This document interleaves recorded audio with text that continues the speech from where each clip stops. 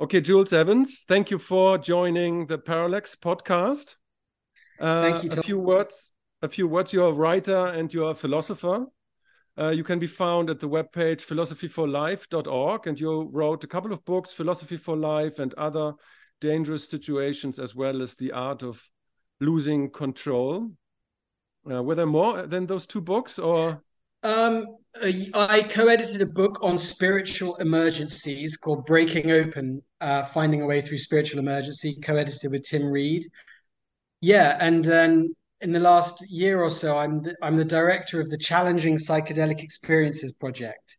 So I guess, a connection to the paper we're going to discuss is that I'm interested. I'm interested in the history of ideas, and I'm interested in uh, critical spirituality. Right. So having, going beyond just dismissal of spirituality, but also like total love and light type spirituality, and recognizing that, for example, ecstatic experiences and mystical or psychedelic experiences can sometimes be messy and difficult, and that you need to think about the cultural and ethical container for ecstatic and psychedelic experiences and the risks of harm, including ethical harm like ego inflation, cultishness, that kind of thing. Right. I think we'll get to this. So I read your paper. It floated around in the internet. I don't exactly know where I got it. So it's called More Evolved Than You. Is that right? And so Yeah, you presented some ideas in regard of evolutionary spirituality, and you pointed out five fallacies or pathological aspects of it. Before we get to this, can yeah. you shortly explain, just for introduction, what do you mean with evolutionary spirituality, so that we can start off there? Sure. You can talk about the kind of, so in the last century, and today still, there have been, particularly kind of after Darwin, new forms of religion or spirituality emerged, which presented themselves as kind of evolutionary spiritualities. So we could talk about, because there is a history also before Darwin that they emerged out of, but particularly after Darwin as well. And there are lots of varieties of them. You could talk about the ideas of, Herbert Spencer, Nietzsche's cult of the Ubermensch, Bergson's philosophy, Henri Bergson. You could talk about Jan Smuts's philosophy of holism. You could talk about Ernst Haeckel's ideas of monism, psychical research, integral yoga, Sri Aurobindo, different forms of theosophy. And then after World War II, you could talk about the human potential movement, transhumanism, um, and also some movements that call themselves evolutionary spirituality, particularly since the 80s. What all these diverse movements have in common is two main ideas. First of all, that the religion of the future will be a synthesis of science and spirituality, that you can bring science and spirituality into a kind of marriage. And that's the future for the human race. And then secondly, that the kind of bedrock of this religion of the future will be evolution, and that you can guide evolution towards higher and better forms. Um, Often, they will use these different evolutionary spiritualities will use different words or phrases for these higher kind of types of human. So they might talk about Homo Deus, or the transhuman, or the Ubermensch, or the new man, or the future human. Or they might talk about a higher state or perhaps collective state of consciousness or of evolution, the supermind, or superintelligence, or the singularity, or the new sphere, for example. Um, and they might have different ideas about how this evolutionary advance to this next stage will happen. Often these evolutionary forms of spirituality, well, so they might talk about traditional Darwinian forms, like through kind of survival and reproduction. They might talk about steering evolution through things like eugenics or genetic modification. And quite often, these forms of evolutionary spirituality have a kind of Lamarckian view of evolution. Like, if you attain a certain kind of often state of mind or state of consciousness, like cosmic consciousness, for example, this will somehow shift the entire species to a new level. So that's quite, because traditional Darwinism, it just happens through inheritance, through genes. But often these forms of evolutionary spirituality think, if I attain to a state of peak consciousness or self-actualization, this will somehow shift the whole species. So that's roughly what I Okay, mean. so let me jump right in there. It's a two-part question. The first part is so if you look at evolutionary spirituality and you outlined more or less its contents, right? Or its structure. So what is it then? Is it a worldview? Is it a meme? Like in itself, is it like Peter Sloterdijk, the German philosopher, would call a practice system? How would you frame evolutionary spirituality itself? And the second part of the question would be, is it in itself a faulty frame or worldview? Is it because you already treat it in your description as something that is somewhat arbitrary? I don't know about arbitrary, but I suppose one criticism could be that I've included in this term, in this group, quite different types of philosophy or religion. For example, I mean, Henri Bergson's ideas, he talks about creative evolution, but he presents himself as a philosopher. This is a philosophy, even though it was a quasi-religious philosophy. Whilst there are other things within this category which much more explicitly presented themselves as religions, like theosophy, for example. Right. So I think the way to think about it is in that idea of family resemblances. Right. Mm-hmm. These are and what that family has in common are those two ideas I mentioned. First of all, that you can bring in science and spirituality into a new kind of synthesis. And secondly, that you can guide evolution towards higher forms, higher and better forms. And that this is somehow, now how I think of them is really, they are kind of science religions. Or you can call them substitute religions. So there's one historian of ideas who Jonathan Rose, who referred to them as substitute religions. There's another philosopher, Mary Midgley, who wrote a book called Evolution is a Religion. So these are amalgams. They're both often scientific, but they're also religious. They're prophetic because they're saying this is the destiny of the human race.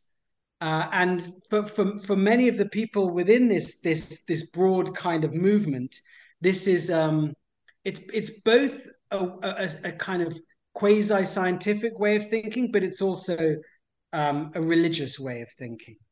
Right, but my question still is, if you think that the general idea of some sort of ascension, if that is a misguided one, or if you could find approach to this where you find some value in it.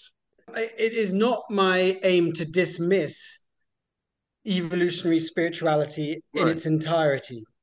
I think a lot of the first of all, let's talk about the good things, if you want, about evolutionary spirituality. And so in my essay, it's only a paragraph, but I say there are certain attractive to me aspects of evolutionary spirituality. It's attractive to try and find, a dialogue or harmony between the sciences and religion.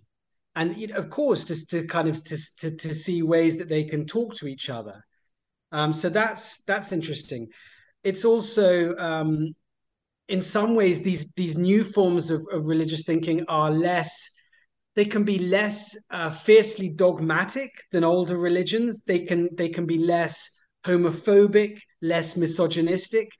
Though I argue that sometimes still some forms of evolutionary spirituality can be prone to kind of class animus, can be prone to racism, and so on. So there are some issues with it. But I also, what I like about it is this is a kind of broad worldview that believes in human potential. That talks about humans' potential to self-actualize, to realize, to become more, and it also often has an exciting vision of the future of humanity.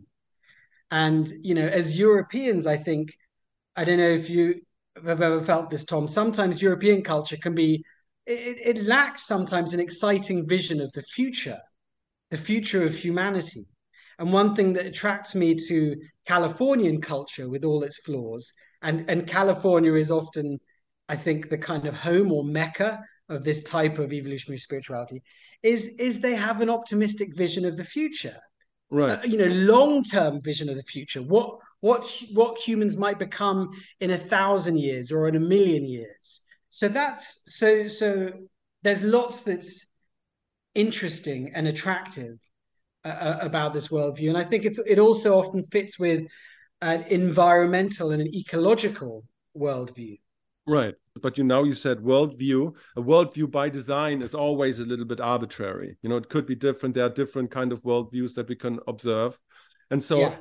even you could level some critique at the stages model, that it's in itself a modernistic kind of way of structuring, the mind and all of this, while it's itself purporting to be beyond that. But it's a construct in a kind of way, construct to believe in. I'm sorry. And then there's the other thing, of course, that I wanted to mention that I was asking myself while reading your paper that, well, in a kind of sort of sense, it's one of the building blocks of our Western civilization, because you find this idea of ascending and transcending. You find it in early Christianity. You find it in the cults of Mithras. You find it in the Jacob's ladder. You even find it today in politics and democratic progressivism and all these kinds of things where we think, oh, we bring democracy to other cultures, and our liberal leftist kind of worldviews are more advanced than those of the rednecks and the basket of deplorables, famously said so by Hillary Clinton, and so implying by that force that the liberal kind of worldview is more advanced than from the people from the Bible Belt, right? And so I understand. And so I understand your point. You're getting onto my critique of evolutionary spirituality. I haven't made a critique yet in this conversation, but so let me very, very quickly outline the 5 critiques I make of it. Sure. And then I'm going to get to your point about is the idea of ascendance or hierarchy essentially bad. So what I argue, the main bulk of the essay is suggesting that there are 5 tendencies or ethical tendencies which I criticize in evolutionary spirituality. 5 flaws, which I don't think are necessarily essential. And at the end of the essay, I suggest ways that they could be met. They are, very briefly, firstly, it can lead to spiritual narcissism, that evolutionary spiritualities typically have an idea of a hierarchy of self-actualization in humans, that some humans are more evolved than others. Often there's a kind of 5% that is kind of at the next stage of evolution. You get that idea in Wilbur. Abraham Maslow talks about only 5% of humans are really self-actualized. So there's that kind of sense, and almost always people who believe in various different forms of evolutionary spirituality think they are in that 5% or so that are at the kind of evolutionary peak. So the issue there, and I know what you want to dive into, but the issue there is that can lead to a kind of narcissism and an Right. elitism, which I don't think some figures in this would not deny that it's elitist and say, yes, of course we are elitist, but also kind of, it's unattractive kind of narcissism to think, oh, I'm definitely part of the evolved elite. Secondly, and kind of emerges straight from that, there can be a tendency to look down on other groups, or indeed on 99.5% of humanity, as less evolved, unactualized, or even kind of unreal, not fully human, subhuman. And I give, in all of these, I give kind of quotes from leading figures in the movement. So, like, Nietzsche's comments about the pointless, superfluous masses, or Aldous Huxley saying 99.5% of the human race are stupid and philistine, or Osho saying, Rajneesh saying, most of the human race are retarded. So there's you don't have to look far to find examples of that kind of contempt for the less evolved or unfit masses.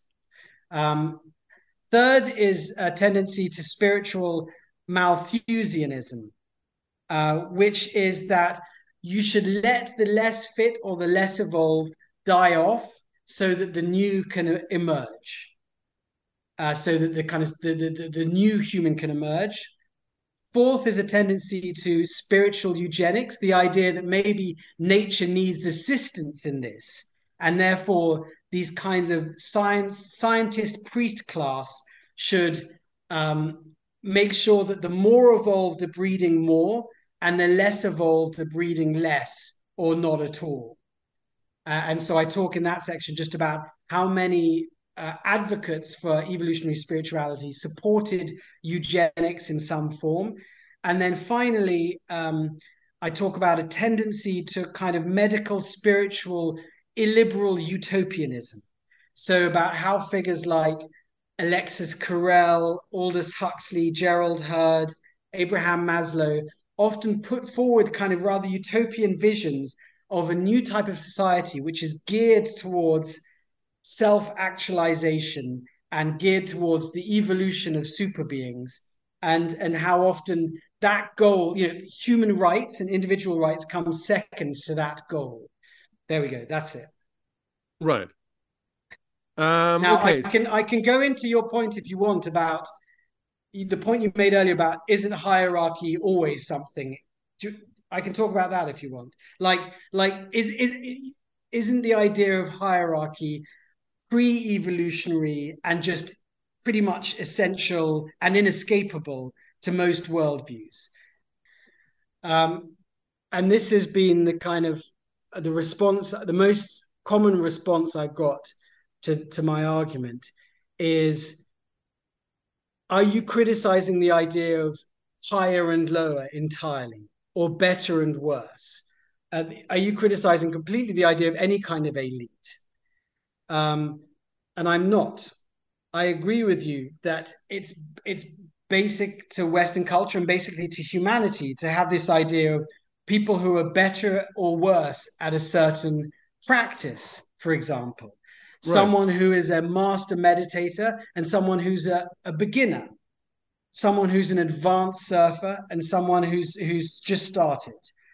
And that is a fundamental idea to spiritual practice as well. Right. I'm going to go and learn from you because you've been doing this longer than me. The idea of hierarchy is basic to Western civilization, as you say. It's there in Plato. I am more realized than you. I am even the idea that I'm closer to God. So this goes back to the idea of the divine hierarchy, which you get in Western mysticism. So I agree. That's pretty much unavoidable. Now, I think, and because that reason, every religion also has the possible tendency to narcissism, and you definitely see that in Christianity. That Christians can sometimes think, well, we are the pure ones, Right. you are less pure. We are close to God, and you are impure, and less valuable, less worthwhile. Now, but I when I argue in my article is that evolutionary spirituality has a greater tendency to that kind of elitism and narcissism for this reason that Christians, for example, think that they might be better than a non-Christian because they follow a certain kind of teaching whilst others don't. Same with Muslims. I am better than you because I obey Muhammad's law and you don't. Whilst followers of evolutionary spirituality, it's not a question of belief or of practice. It can be a question that I am essentially superior to you. I am biologically, spiritually, Right. biologically superior to you. I am a higher being to you. I am a different species to you. And you see to my mind, has, like when, say, Abraham Maslow says 5% of the human race are fully human and 95% of the race are not fully human. That, Christians never say that. They never say Right. that non-Christians are not fully human. They might well say they're not fully realized. They haven't realized their full capacity or potential. But I think that's the difference. And then you can see that can play out in some dangerous ways, particularly in eugenics, for example, that these people are just worth less. Their lives are worth less because they are less evolved biologically, essentially. These people are just essentially worth more. Therefore, these people deserve less to live, and these people deserve more to live. So, and of course, you can have that kind of, you can think you're a higher species, an essentially higher human, without believing in eugenics. But I'm just saying that I just point out in the article that quite often in the past, supporters of evolutionary spirituality did support forms of eugenics as well. So does that make sense? Sure. Sure. Of course. Okay, so that's my argument. So, I mean, on that particular point, I don't have a problem with the idea of, like you're talking about in Sloterdijk, the idea of um, ascension, trying to be more, trying to be better. I don't have a problem with that. yeah, well, he talks about, he has like this wonderful concept of the vertical tension that we need Right. to orient ourselves in the world and in ourselves, and to Yeah. contend with the unknown, basically. And to jump ahead, I mean, in the conclusion of the essay, I talk about how could these ethical limitations be minimized or avoided. And one of my suggestions comes from John Stuart Mill, who in some ways had a kind of quasi-evolutionary philosophy of flourishing. And he thought that humans could flourish more or less than other humans. So that some humans could have realized their potential more than other humans. But here's the crucial point. He didn't think there was just one hierarchy like Maslow did. Like just some humans, there's one ladder, and some humans are higher up the ladder and some are lower. In that rather inflexible dogmatic way. Rather, people like him and people like William James thought there are possibly multiple different ways you could self-actualize. In other words, multiple different kind of fitness landscapes, Right. multiple peaks. Yeah. I think that's one way to think about it. So, and also that what might look completely weird and pathological to some people might actually be its own weird fitness peak. Okay. So I So, think, yeah, yeah. what I would And like then to we can do. talk. So Mill Yeah. talked about like experiments in living, and again, William James. William James was a pluralist. John Stuart Mill was a pluralist. Right. So you can have a pluralistic idea of evolutionary spirituality, and that might make you less inclined to point the finger at someone else and say you are less evolved. And Right. and instead to say, well, you might be pursuing your own completely different fitness landscape. You might be climbing up a completely different path. So Right. there isn't necessarily one mountain. So what I would like to do is, because you have highlighted 5 different aspects of problematic habits or thought processes or fallacies. And so what I would like to do for the purpose of this conversation, to lump them in 2 groups. So I would like to talk about the biggie, narcissism, spiritual narcissism on one side, and then the 4 other ones, well, because I have an issue with them. Let's say it like this. Because, I mean, we are all, in terms of narcissism, I think the issue is that we can all fall prey to narcissism, right? And if you're spiritual or not, it's like independently where you are on these fitness landscapes and the hierarchy. And then I think the problem with spirituality is that its goal is, to transcend the ego, and therefore the whole thing with narcissism weighs even more when it happens, right? But I don't necessarily think that there is a greater majority of people within the group of evolutionary spiritual people that are, more than in any other group, because I think it's like the distribution of narcissists is equal, Uh-huh. So, Well, okay. but it weighs more because the intent of spirituality is to grow beyond ego and habits and all of this. On the other side, the group with the other 4 aspects. So my issue is that you very precisely give the quotes of all these famous people in the past with their weird kind of conceptions and ideas about eugenics and whatnot. And I was thinking, yeah, maybe, but maybe that was like 50 years ago or 60 years ago, right? And so couldn't you make the argument that the New Age and the evolutionary spirituality movement from the 60s and 70s onward was precisely that moment that got rid of all of these kind of things? Because you can't really make an argument today for eugenics or social Darwinism or like some illiberal views. You can't. And if you really look at it, it's because people were getting more into tune with psychology and philosophy and spirituality and Buddhism, and were kind of like more,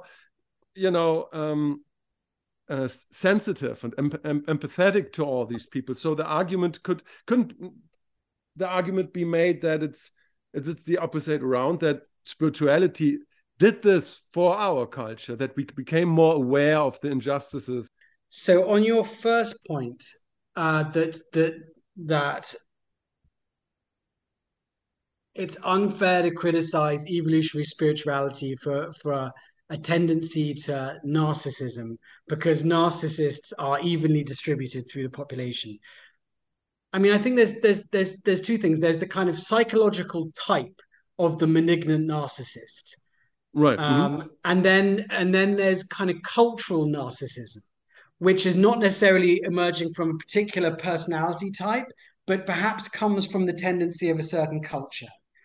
Like you could say, I don't know, 18th century Paris, if you're in the aristocracy, might have a kind of tendency to narcissism, to thinking that they are the acme of world civilization, for example.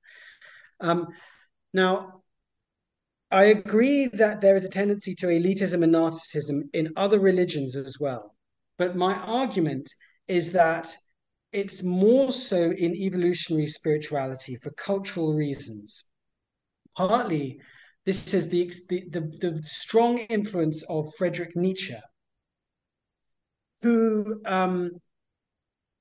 was just hugely influential on kind of on New Age spirituality and on modernists, on their generation, kind of 1920s to the 1940s and onwards, really. I mean, he's big influence on transhumanism as well, and so on. And other religions tend to have this idea that, we have God within us, but God is transcendent to us. Right. And that to properly worship God, we should kind of humble ourselves before God. So there's various ideas. God is transcendent to the human and more than human, and that it's appropriate for humans to have humility before God, and also compassion for our fellow humans because we are all equal. I mean, not all religions believe this, but certainly, you know, the Abrahamic religions tend to think we are all equal in that we are all children of God. Evolutionary spirituality does not share that. First of all, it thinks, on the whole, that um, we become God. So there's and you find that in some forms of it's Gnostic Christianity, I suppose. But so there's more of a sense of rather than that God is transcendent to the human, that humans become God. So there can be a tendency to self-deification and self-worship. Secondly, Nietzsche and others very much rejected the idea of humility. They thought this was, Nietzsche thought this was a slavish Christian false virtue, and that actually Christian, humility was bullshit because Christians pretended to be humble, but they weren't really. So there can be a rejection of that, and you see that in New Age culture still. I am a god, I am a goddess. You don't necessarily come across. You talk about, there's a bit of an idea of like, be aware of your shadow, but not really much of a sense of humility as a virtue. This is part of the transition from into a post-Christian culture. The idea of humility, mortification, self-abasement has diminished in Western culture. And Nietzsche also rejected the idea of compassion and charity. Again, he thought this was a phony Christian virtue, which was bad for the species because we kept alive people who shouldn't be kept alive, in essence. And so again, there's a rejection of the old Christian ideas of charity, of duty, of service, and I think one can still see that a bit in New Age culture, Right. which can lack the idea of charity, duty, service to others. Not always, but I've sometimes felt that. That in some ways Christian culture is a bit stronger than our culture in the kind of charity, duty, service department. I get your point, but you were talking about family resemblances in the beginning of our conversation, right? Yeah. And so you have of course Nietzsche, that famously killed God or whatever, and putting this vertical tensions that we normally have outside of us, putting it into ourselves, to become, substituting God for the Übermensch. So the ideas between that and, let's say, Peter Sloterdijk's vertical tension, that is very similar. Yes, I mean, I think I don't know Sloterdijk's work very well, but it seems to be very Nietzschean. Right. No, we are all living yes. no, but my argument is we are all living in Nietzsche's world. Well, I think the idea that humans should strive to become godlike is not found outside of New Age culture.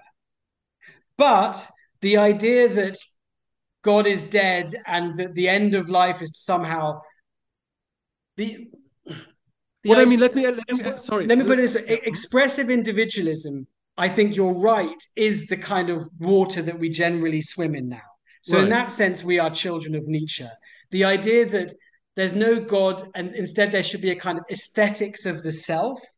Right. I think that is the culture we swim in. So you're right that there is, and that also, I think, probably leads to an increased narcissism in general in Western culture. Yes. So I would agree with that.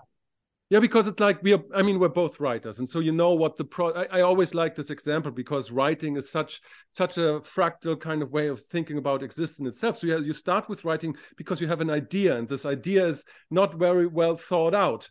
And then you start to unfold that thought and you start to write, and then you start to talk about those things. And what happens is that you constantly putting a vertical tension onto yourself. It's like, oh no, that's not it yet. I have to clarify my arguments. I have to be more precise while I'm doing that. And so you are unfolding the self.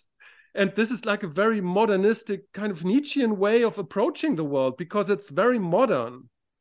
I agree. I don't think that's necessarily problematic. And also it reminds me very much of again, I'm not an expert, but it reminds me of Feuerbach.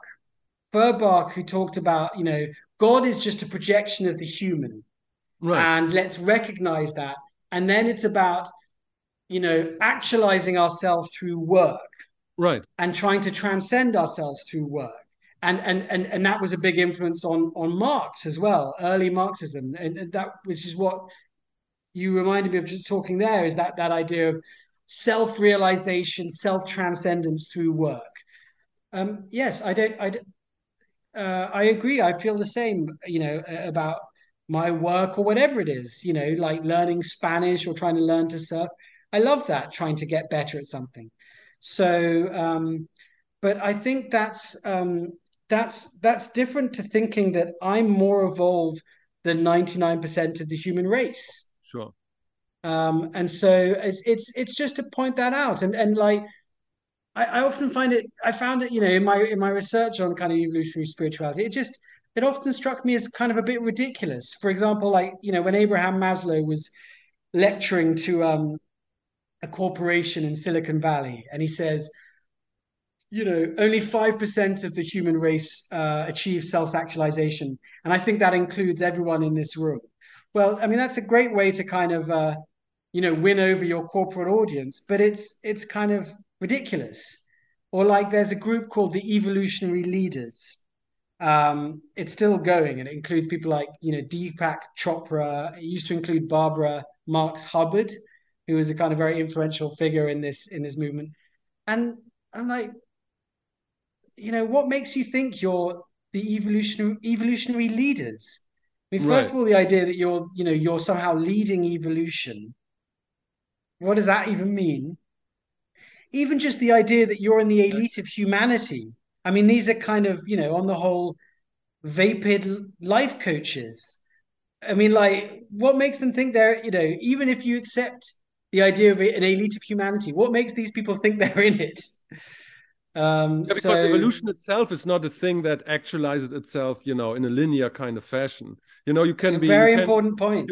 you can be a traditional Buddhist or Christian and advance, the thinking and the arguments there in a completely valid kind of way. And so that's, and so. Well, this is where I think there might, to my point of view, this is why I don't subscribe to evolutionary spirituality, even though I love spirituality more broadly configured. I just I don't see the need to tie spirituality to evolution. Spirituality, we're talking about, like, 2,000-year-old practices and ideas. Evolution is 150-year-old theory. And so I don't see either. I think when you try to hoist them together, it ends up being morally dubious and scientifically illiterate, because, according to Darwinian evolution, there is no higher, there is no better. There's this branching out in multiple directions, and fitter just means you survive. You survive according to certain conditions. It doesn't mean you're morally better. It doesn't mean you're higher. This was the point that Thomas Huxley, Aldous and Julian's grandfather, who was known as Darwin's bulldog, made at the end of his life in a great essay called Evolution and Ethics. Um, Earlier in his life, he talked about science as a kind of religion. He talked about nature and evolution as a moral teacher. But by the end of his life, he said this was a mistake, that, what evolves is not necessarily more moral. It's just what adapts and survives according to, and it might also just be according to fluke, genetic drift or just random mutations. So I think you can believe in the idea of spiritual ascension without having to tie that to evolution. And I think people historically have, because they want to give credibility and authority to their spiritual beliefs and worldview. But I think those spiritual beliefs and worldview have much more credibility and authority from the fact that for 2,000 years people have practiced them, and it's led to more flourishing in their lives. So I don't see the need to kind of to tie your cart to the horse of evolutionary theory. Okay, but can't you make the argument that it's the other way around, that you shouldn't, because I mean you could go with Piaget, right? And so you have the development of children, and you can clearly say that, you know, a child of 4 years or 5 years has a more advanced kind of cognitive processing than that of a 2-year-old. What you never would do in that instance is to do a value judgment, right? And because that would be the fallacy to say the 4-year-old, the 5-year-old would be better than the 2-year-old. But then you have like adult developmental theories that build on Piaget, that says, okay, there are stages of cognitive development that you can measure.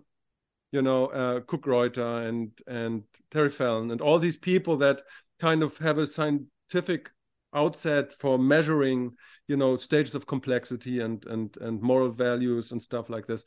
But that doesn't make them better people. That doesn't. I mean, how do you see that? How do you approach these kinds of theories? Okay. Well, because I know that there's been a big old argument in the last couple of years within the world of integral theory and metamodernism about stage theories and whether they're essentially illiberal. And I know, like, Nora Bateson has talked about that. I've spoken to her, and I quote her in this essay.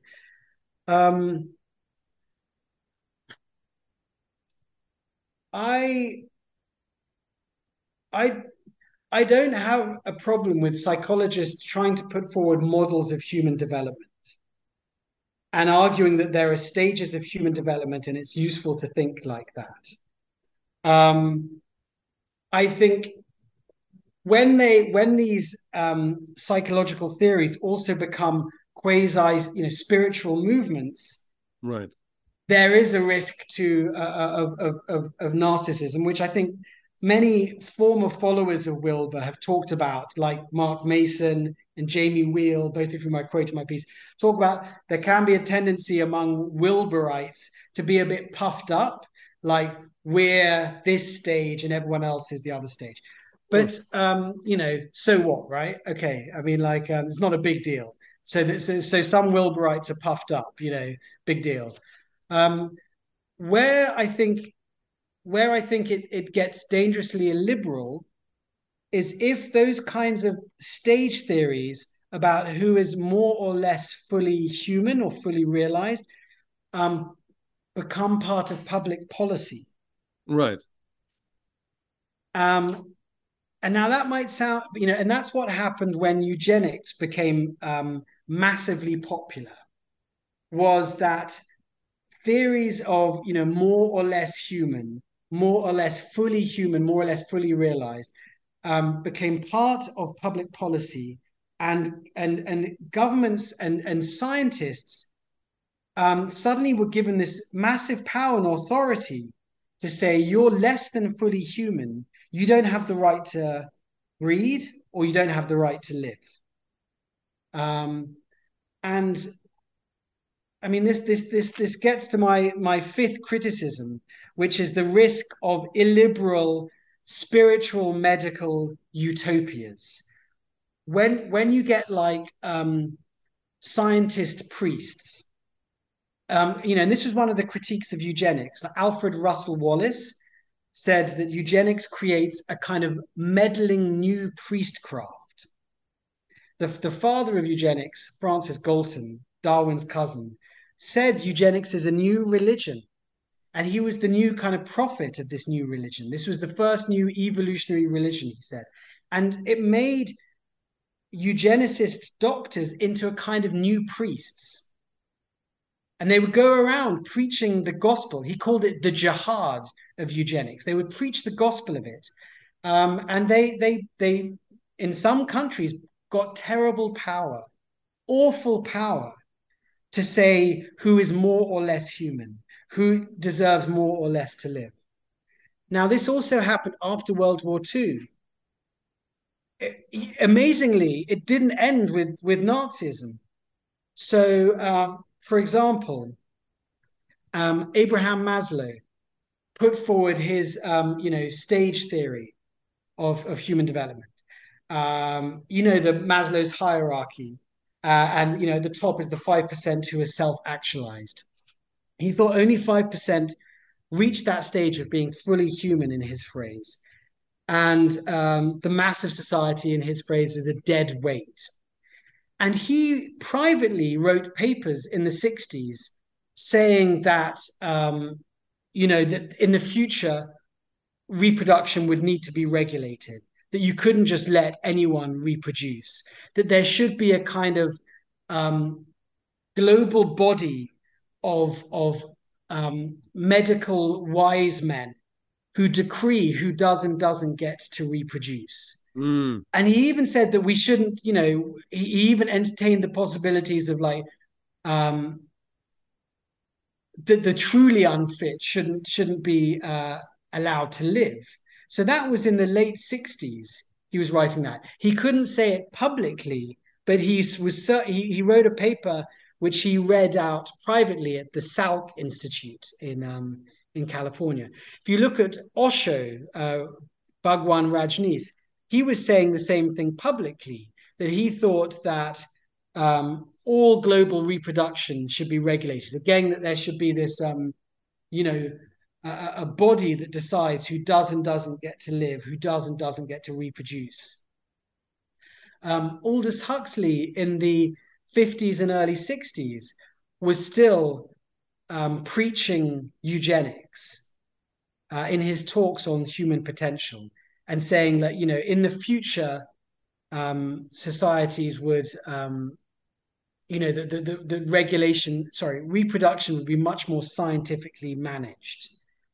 But let me just jump in, Jules, because Yeah. I was asking you 10 minutes ago, like a question pertaining to this very point, because yes, they said that, we can make up some reasons why they said that, which would be an interesting discussion. But then again, that doesn't happen right now. So the spiritual community doesn't really advocate for eugenics right now.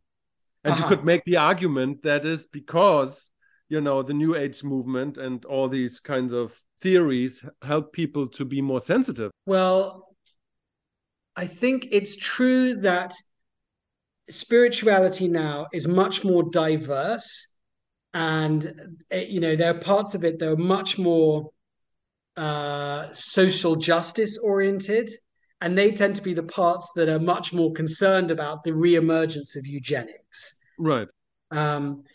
So I think I would take your point there, that the spirituality today is more diverse and so on. Though I think it still does have, so yes, perhaps this is, in some ways this is a kind of,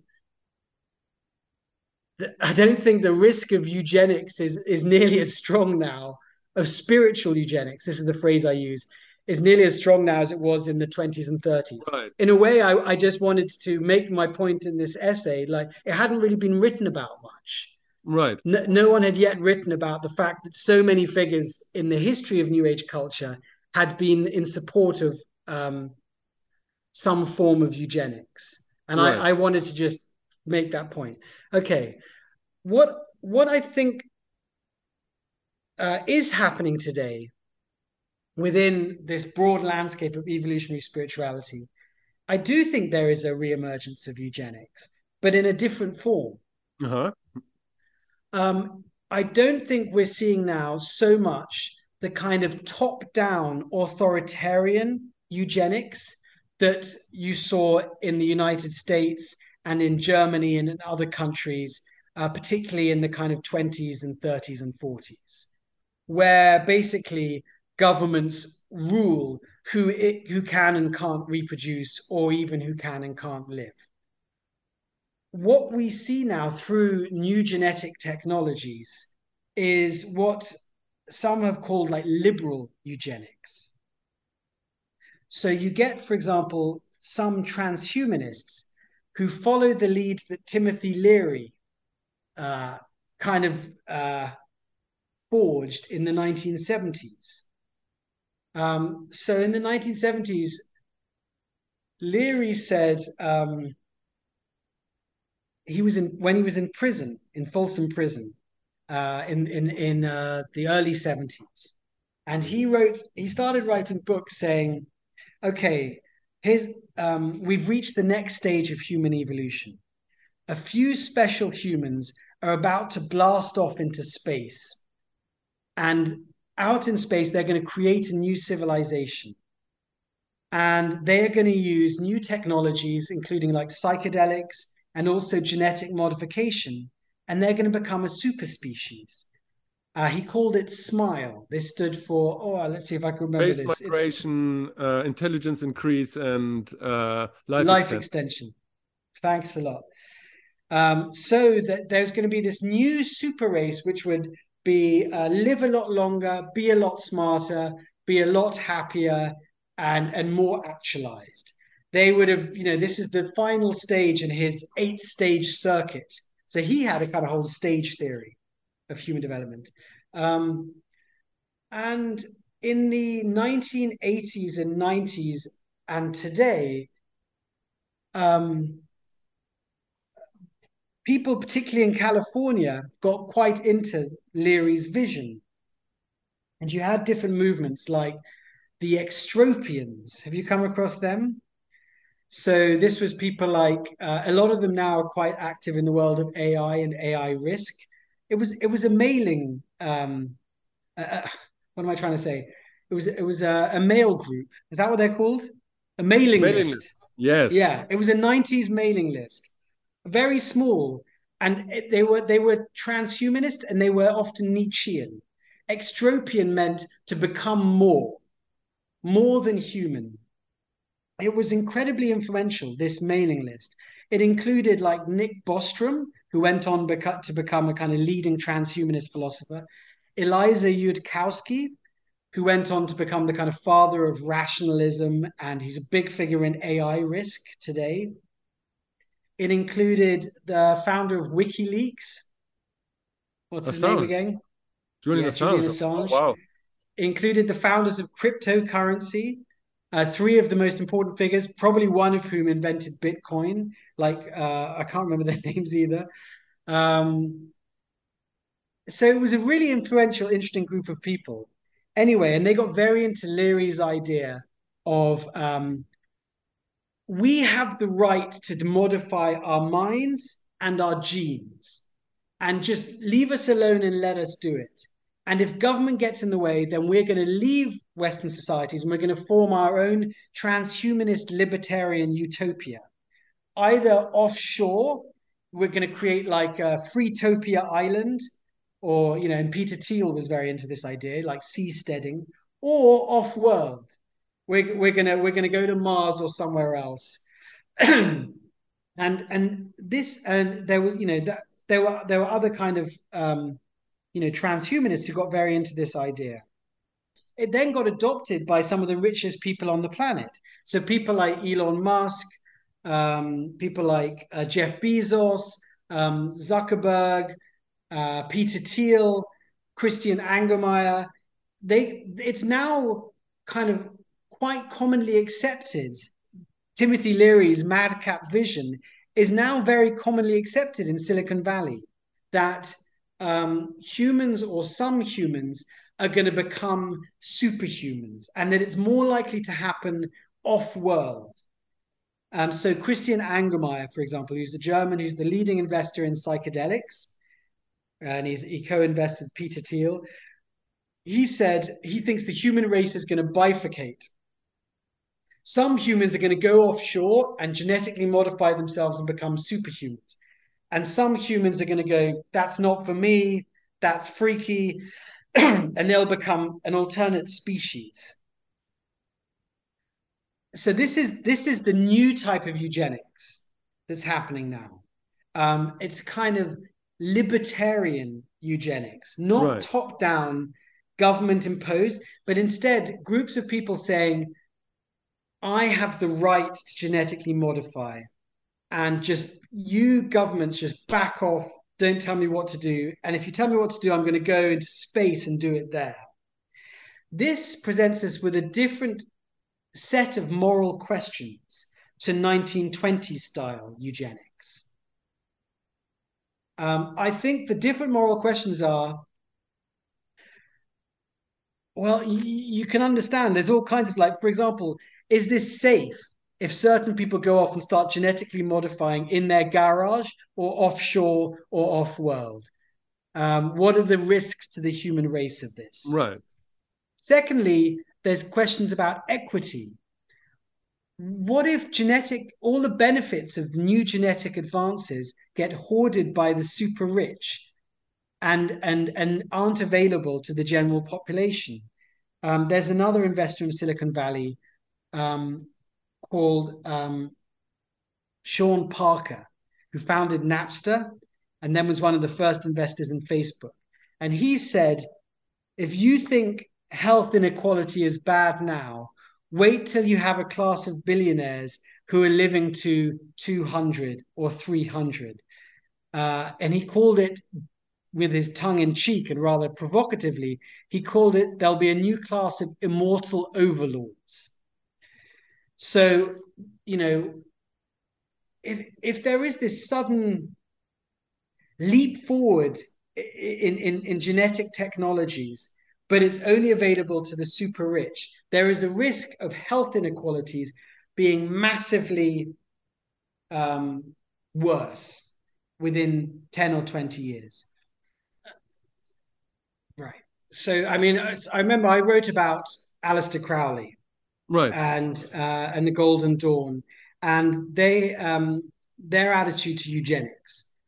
So many several members of the Golden Dawn were also members of the Eugenics Society, and they had this idea that the Golden Dawn was a kind of order to help the evolution of humanity and to Right. create kind of super beings. But there was also often a liberal aspect to that. The super beings would somehow, be more powerful than the ordinary crappy humans. But I mean, there's all kinds of, they Gurdjieff's the I, same with his Institute for the Harmonious Development of Man. yeah. I mean, and they also had this. They had very interesting ideas, the Golden Dawn, about occult eugenics. They thought that with certain kind of spells or processes or rituals, they would create super babies, and that's what Crowley writes about in his book Moonchild. It's Right. what Jack Parsons was trying to do with the what's it called, the Babylon working. Exactly. Yes. Hmm. Anyway, and what W.B. Yeats was trying to do. So that's a bit of a nerdy side angle. But sometimes I remember when someone responded when I said, "Oh, look, the Golden Dawn were into eugenics, and sometimes that's illiberal." Someone said, "Look, Crowley, and they could say the same about Timothy Leary. He was provocative. He was saying things. Don't take him too literally. That's fine. I'm fine with that. I'm fine with accepting, for example, that Timothy Leary was a provocateur. He really was. And, when he says, for example, in one of his books in the 70s, well, Hitler was kind of a visionary, he was being provocative in a way that could just about work in the 70s, but it can work much less well today. All I would say is that what happens when one of these scientist priests gets political power? Right. It rarely happens. But what happens if Abraham Maslow actually got political power, or if he actually influenced public policy? Because sometimes scientific theories and psychological theories become public policy and influence public policy. And then I think it is a risk when you have these But theories isn't that happening at right now, anyhow? I mean, you have like all these people, this Protestant kind of Democrats that have like a very religious outset and world frame. And yes. it's like we're not, it's like if you look at the landscapes of politicians that we have now in Germany, what happened in Britain the last year, it's like Yeah. what's happening with the grand elder statesmen, you know? Absolutely. There are all kinds of different religious and scientific theories that can influence public policy. And right now, I don't exactly see evolutionary spirituality as being a major influence on public policy. Right. So in some ways, I'm warning about things which are not, major issues right now. If you look at the states, the major issue right now is, the kind of Christian right going after abortion rights and so on, or, Right. or, or other kinds of things. Okay, but there's one exception there, or two exceptions, where these kinds of theories are influencing public policy in very clear ways. One is on AI and AI risk, and how we should, treat the possible emergence of kind of higher intelligence.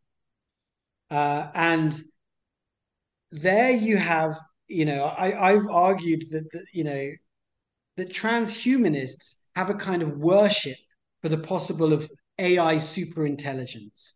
And anyway, so there's all kinds of religious thinking around kind of AI and the emergence of higher intelligence. And it can be, I think it can be risky in two ways. It can be risky in terms of being fanatically for it and seeing this as basically the culmination of human destiny and therefore just let it happen.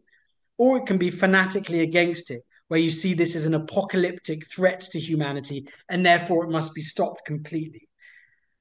So that's one area where I see some of what we're talking about playing out in public policy. The other area is around genetic modification. One of the people I interviewed in my work is a couple called Malcolm and Simone Collins. And they are the first couple to publicly admit to having used genetic modification technologies to choose a particular embryo for their child according to certain mental scores. What I'm saying is Malcolm and Simone, they were the first to use a specific technology, which was embryonic selection according to mental scores. Anyway, and they also are kind of transhumanists. So they also they developed their own religion, which is basically that instead of God, they have their divine descendants. They worship their divine descendants, these kind of super beings who will come in a few generations. All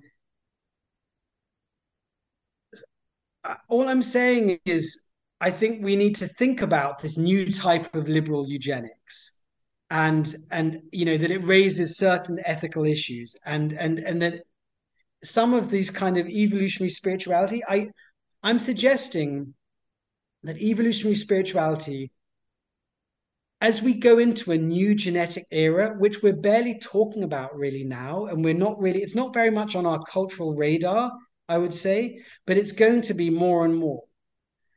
And I wonder if forms of genetic spirituality, genetic religion will, let me put it this way. I wonder how this new genetic revolution will affect our spirituality and affect our religious worldviews. I'm not saying I'm not anti-technology, and I'm not even anti-genetic modification.